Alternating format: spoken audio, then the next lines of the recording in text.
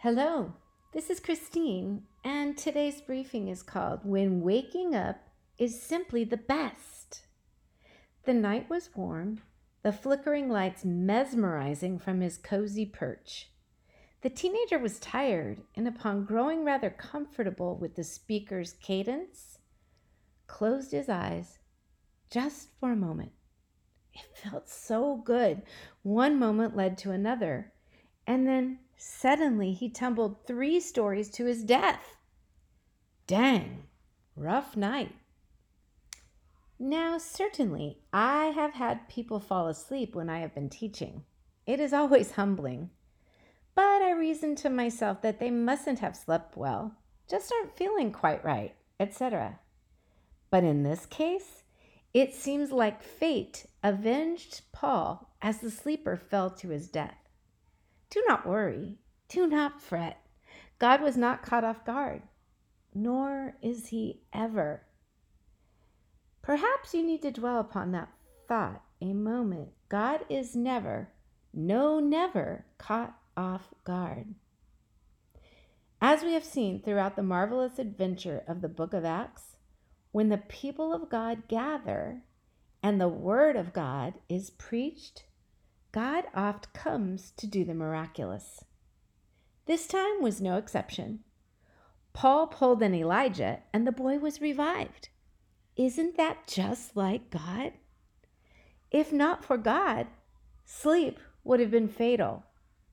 This passage is from Acts chapter 20, verses 1 through 12. I've included the link in the written briefing. Thinking about that, I am wondering how many of us are asleep right now. We fall into our busy-ish lives, trying to plow through our competing thoughts, stay on top of life and its commensurate challenges, and fail to notice that we are kind of sleepwalking. Of course, we have cut ourselves a break about that because, well, this COVID thing is hard. Please. To which I say, consider once again Paul. He never missed an opportunity to share the message of true life with any he met. When his way had to be diverted because of death threats up ahead, such as it is in this chapter, Acts 20, he did not miss the opportunity to gather with other believers, break bread with them, and teach them more about what life could be like, what life was like when they lived fully for Jesus. In writing his letter to the church at Ephesus, to those he held so dear, he said, "Awake, O sleeper, and arise from the dead, and Christ will shine on you." Ephesians 5:14. Did Paul have Eutychus, the lad who fell from the window, in mind when he quoted Isaiah? Or did he have you and me in mind? I want to be fully awake. I wish to be fully alive. I wish to see Jesus. Yet another discipline to practice. The discipline of being fully awake to the goodness of God all around us and the need of our fellow man to know him. When someone hints at your Christian belief, can you say what you believe and why it is the driving force in your life? Oh, I hope so. Perhaps you need first to wake up and remember you've been given the gift of life twice over. The gift of life and breath, and then forever, the gift of life eternal with the Lord when you have chosen to follow Jesus Christ as your Savior. How precious!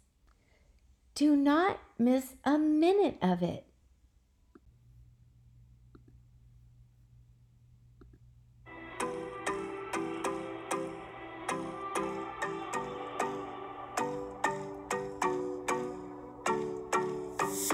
Miles on the highway, every day moving so fast, taking all the wrong ways out.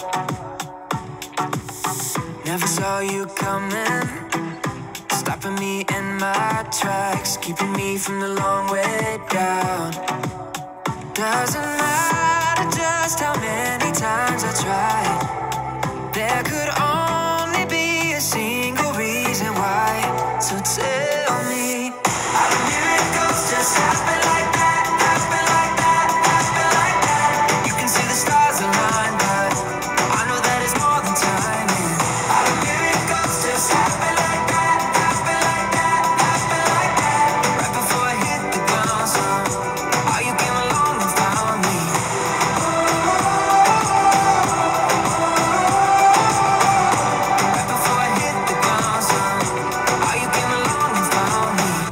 say it's magic, but I know that you did all that. You're the reason, there's no doubt.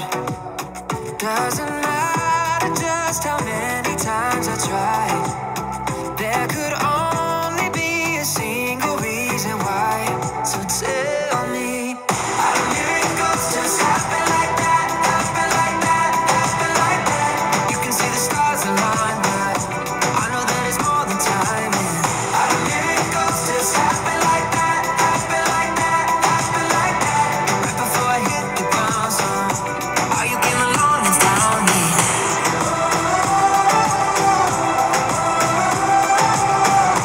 Right before I hit the ground, so how you came along and found me. There's no doubt when I feel your love. Call me crazy and out of touch, but I know that it's from above. Tell me, how do miracles just happen like that? Happen like that, happen like that. You can see the stars align, but I know that it's more than timing.